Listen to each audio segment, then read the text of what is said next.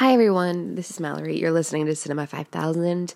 I'm here to talk to you about the last batch of movies I have seen before we technically do the season finale of the podcast.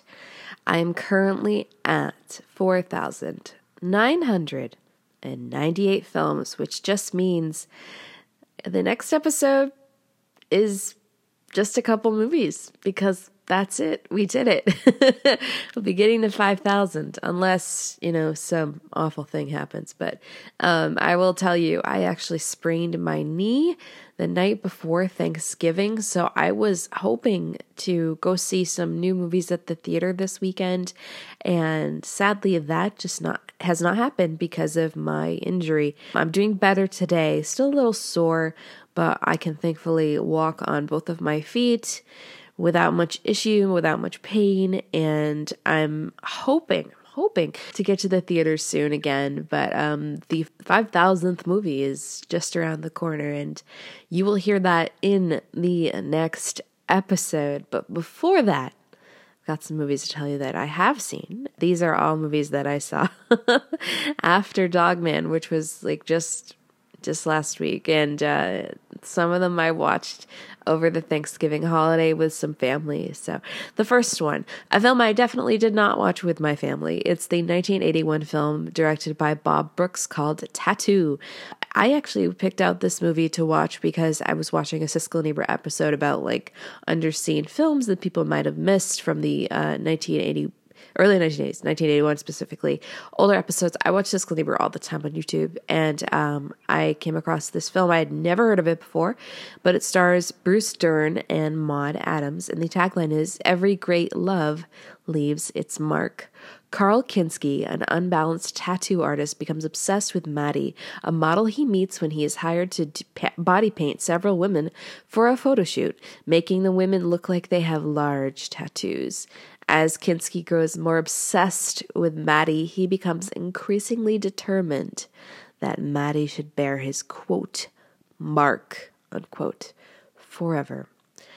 This is a very bizarre movie, but not as bizarre as I think it maybe should have been. For 1981, the idea of a man kidnapping a woman and then tattooing her probably was very extreme and out there for some audiences, and due to the fact that I had never heard of this movie before, it makes sense that it was probably not a big hit. But this movie has Bruce Dern acting out at times and being very odd and obscure in his performance. He's playing a man who sees beauty in the work of tattoos and how he learned the craft. And then when it comes to this woman who is this model, Maude Adams' character, Maddie, he is obsessed with her body, and obsessed in a way where he will tattoo her after she is captured by and kidnapped by him against her will in the middle of the night, and then she wakes up and she's horrified by the tattoo markings on her skin. I am spoiling this, as you can now tell, but I'm spoiling because I just am going to assume that nobody's going to really want to watch this movie. It's really weird. It reminded me of the, I want to say late 80s and early 90s movie, Boxing Helena, where a woman is taken against her will and is, captured and trapped by this man who is doing things to her based on his needs and nothing to do with her well-being. And it's a little creepy, sort of like that movie. But I also think it maybe could have been a little bit more dynamic in the script and its assertions about these characters and how they interact, and also his obsession with the tattoo art, because it doesn't really feel very fulfilled as far as its quest to discuss, why he wants to tattoo her. And unfortunately, she has to succumb to her captor and do his bidding. It's not a great film. It was interesting. It was a little different, offbeat for sure, but sadly for me, I just don't think it was that great. I gave it 2 stars on Letterboxd. I actually found it in full on YouTube. It's not that long. It's 103 minutes, and you can watch the whole thing there. Just search Tattoo Movie 1981 Bruce Dern. You should be able to find it, because I couldn't find it anywhere on online otherwise for like rental or for, download somewhere. But it looked like luckily someone had uploaded a copy that was a decent cut of the film. I gotta assume it was a VHS cut, but it's not bad. It could have been more interesting. It could have been more intriguing. It had a lot more to say about tattoos and this character and his issues, but it seemed kind of surfacey, unfortunately. But Tattoo from 1981, directed by Bob Brooks. All right, moving on.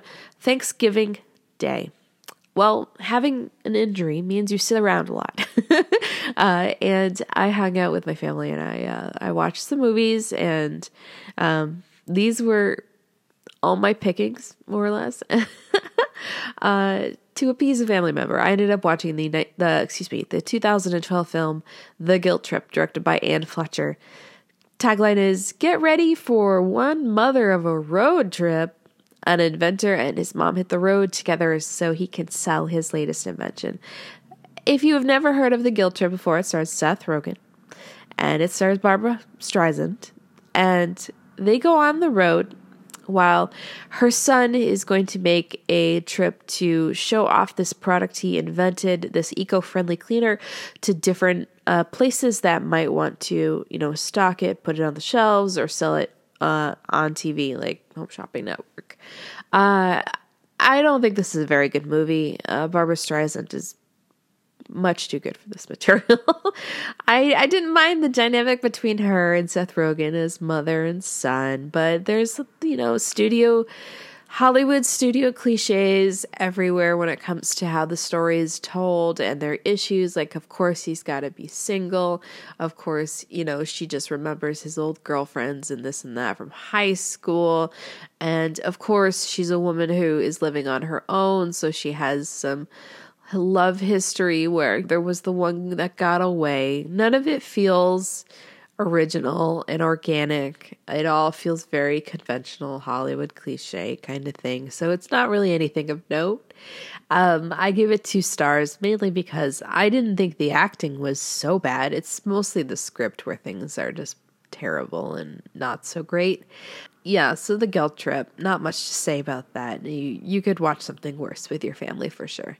The next film I watched was something I had kind of in the back of my mind been like, I gotta watch that someday. I've always known about this movie, just had never really given it a shot. But it's the 1997 film directed by Martha Coolidge called Out to Sea. It stars Jack Lemmon and Walter Matthau as two old guys who find themselves on a cruise ship as hired dance leaders. So basically, old men to dance with the old women on the cruise ship. The tagline is, "Get ready to rumba." Carefree Charlie cons his widower brother-in-law Herb to an all expenses paid luxury cruise in search of rich, lonely ladies.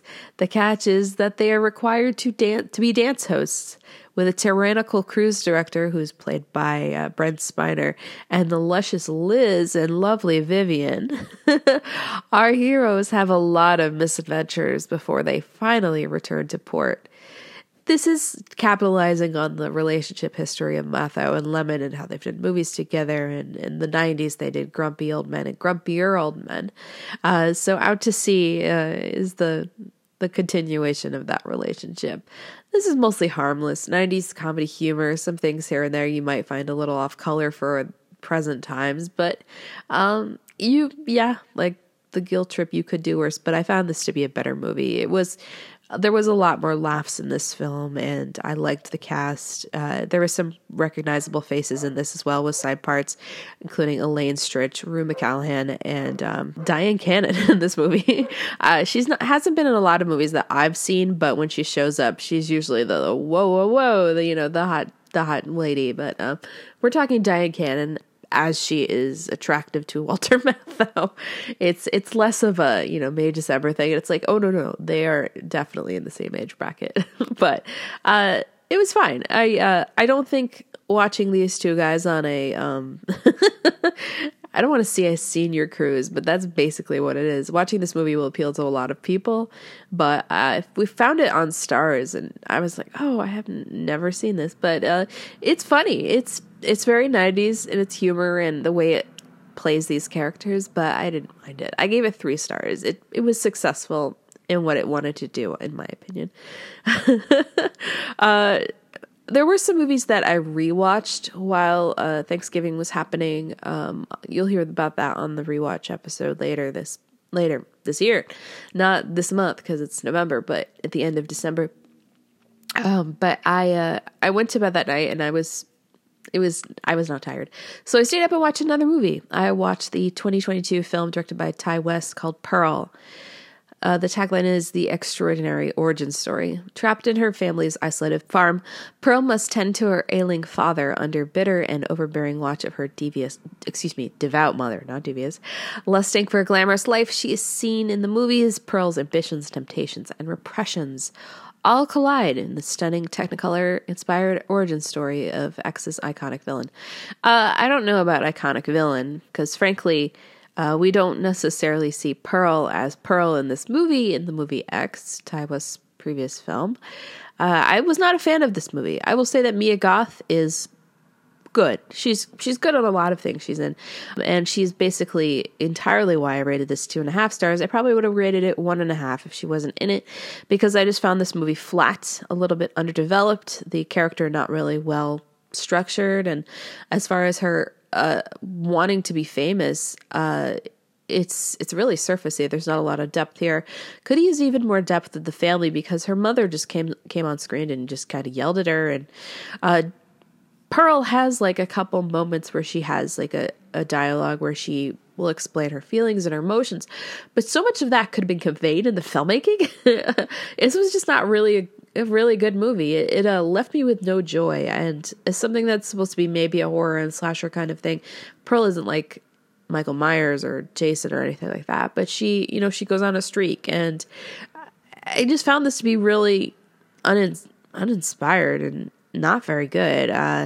It's just really too bad, because, I want to watch a low budget kind of horror-ish movie and enjoy it and be like, yeah, the filmmakers like really made an effort to do stuff, and they didn't have a lot of money and they made it work. But I just got the feeling this was scrapped together, and the history of it actually does show that it was written in like 2 weeks, and it maybe just was made in the same amount of time or so. I just wasn't impressed with this. I was disappointed, and it's really too bad, because I could watch this and pinpoint exactly where this could have been better and how maybe a different filmmaker would have done a different job on it. But it is what it is. I only rated it 2.5 because I thought Mia Goth was good, and I was kind of bored by this. It didn't have things that I think the story demanded the way it was going. And there is going to be another movie in this series, Maxine, which I don't think I will watch, because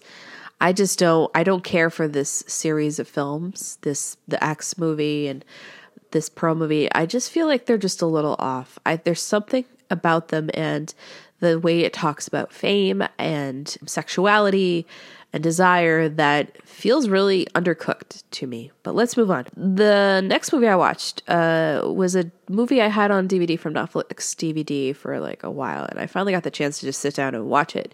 It is the 1998 film from Giuseppe Tornatore, The Legend of 1900. Tagline is, an epic story of a man who could do anything except be ordinary. The story of a virtuoso piano player who lives his entire life aboard an ocean liner. Born and raised on the ship 1900, who's played by Tim Roth, learned about the outside world through interactions with passengers, never setting foot on land, even for the love of his life. Years later, the ship may be destroyed, and a former band member fears that 1900 may still be aboard, willing to go down with the ship. And that's exactly what happens. That's your entire movie. I liked Tim Roth in this movie. This movie is like going for a soaring epic story where this man is just stuck on this boat, and stuck because he doesn't want to leave. He doesn't necessarily have any reliance on any kind of country or town or city or anything like that, because this character of 1900, which I think is just the weirdest thing, his full name is Danny Boone Mentini Lemon 1900, and oh man, the whimsy of it all, how ridiculous. That's the name of the character, and he just goes by 1900. I just think it's I think it's really silly. Thankfully, this movie had decent production design and good music, and Tim Roth is really good despite the film, but oh no, this was not for me. I won't say this is a bad movie at all. I could actually see this movie appealing to a lot of people out there, and this even has like a 4.0 on Letterboxd. Excuse my voice, but I see that it only has like 521 fans. I don't know about ratings. Well, it looks like on Letterboxd 22,000 people have seen this movie, but I found this to just, I'm so sorry. I just found this to be kind of hokey and, like I mentioned, whimsical, and just kind of too much in its ideas and not enough in its execution. It's really going for the epic film feel of something that you maybe would see made by Spielberg or, gosh, I don't know, back in the day, David Lean. It's a movie that has very high levels of inspiration and assertion about itself. But I just found this to be no, not for me. When it starts out, the film has Pruitt Taylor Vince, a man who knew 1900. His name is Max. He has this trumpet. He goes to this store where he's going to sell the trumpet, and then he discovers this record, and he's like, the man who played on this record, he lived on this boat and he never left, and he tells the story. It's like, it starts out like that, this myth, this legend, the legend of 1900. And I'm taking the piss out of this right now, and it's really not going to be favorable of an opinion to some people who really love this movie. But the quirkiness of it, I just didn't quite get into. And then there's the latter issue in the film where Tim Roth, who is very much not a young man, his character falls for a young woman that he sees, and it feels creepy. It's not good. It has not aged well. And back in 1998 when this came out, and also the fact that it's made by an Italian filmmaker, it just doesn't play well now, and it probably played fine back then, but I'm just like not on board with this movie, sadly. I gave it 2.5 stars. I know, you're probably like, that's too low. This movie's so magical. It's so great, but I'm sorry, folks. This just was not for me. I am so sorry, but no, I have to be honest about it. I will remark that I saw the 2 hour and 7 minute version of it. There is a version of the film that was released, I think I want to say it was released on DVD in America with the full 3 hour cut, but when this was released in the United States as a formal release, Fine Line Pictures moved it down to the 2 hour cut to make it more amenable for audiences. But I will say, above all, I do like Tim Roth, and I do like him in this movie. So regardless of what the story is trying to do and this and that, I got something out of it, which was seeing a good Tim Roth performance despite all of that. But that is what I have to say about The Legend of 1900. I hate to say it, moving on to something else better. We're going to be talking about the 1993 film directed by Renny Harlin called Cliffhanger: The Height of Adventure. A year after losing his friend in a tragic 4,000-foot fall, former ranger Gabe Walker and his partner Hal are called to return to the same peak to rescue a group of stranded climbers, only to learn the climbers are actually thieving jackers looking for boxes full of money. Okay, so I had heard so much about this movie as a kid and had never seen it. Fast forward to now, had a DVD copy in the house, and I just was like, okay, this is the time. We're going to watch Cliffhanger. And it's fun. The movie has like stellar photography of the mountain ranges where they filmed this. They actually didn't even film it in the Colorado Rockies. They filmed it in Italy, in the Alps. And it's really incredible looking as far as that stuff. The close-up stuff where we're getting more character action and a little bit more intrigue, not as amazing for photography. It's shot like a 90s film should have been shot, and it's the way I wish movies were shot today, where they do so much as far as the landscaping, and then they don't cheap it by trying to film green screen like movies do today. No. They filmed on top of mountain ranges, and a lot of shots look really, really great. You can tell the actors are cold. It's up there. It's the way movies should be made. And there's a lot of shots in this movie that I think are fantastic. And I appreciate the craft of Ready Harland and Cliffhanger. Is this a great movie? No, but it is an entertaining movie, and I was really, really surprised by how much this movie wanted to have a story. It didn't necessarily have to do that. This could have been just a quick 90-minute film, but it wants to take the time to give you the intrigue of things going on and how we get up the mountain, because Sylvester Stallone is an actor. He is leading this film, and he has the help of Michael Rooker and Janine Turner. Janine Turner and Sylvester Stallone are on the chase to find Michael Rooker once they realize that the people making a distress call are in fact not good people. I don't want to spoil Cliffhanger because I want to tell you to go watch Cliffhanger if you have not seen it. It is available on Tubi, Hulu, and Canopy allegedly right now for streaming services. So Tubi is free. Commercials, yes, but it is a good time, a good film to watch. I recommend Cliffhanger. Not a 5-star movie. I gave it 3 stars because it's extremely good at what it's doing, but it could have been a masterpiece, but who would make it a masterpiece? Not Ready Harland. But for Ready Harland, I almost want to say this is his best movie. I kind of do. I saw the movie he made in the late 80s or maybe 1990 called Prison, which was a really good mystical, spiritual horror film, which you've probably never heard of. But I would recommend that as well as Cliffhanger. And Ready Harland did one of the Nightmare on Elm Street films. His career has kind of gone by the wayside in some respects, and that's what happens when you make action movies. You make good action movies and maybe you don't later. But Cliffhanger, 3 stars for me. I recommend it. It's fun. You might recognize from the opening scene that this was extremely ripped off in the movie, if you remember, Vertical Limit.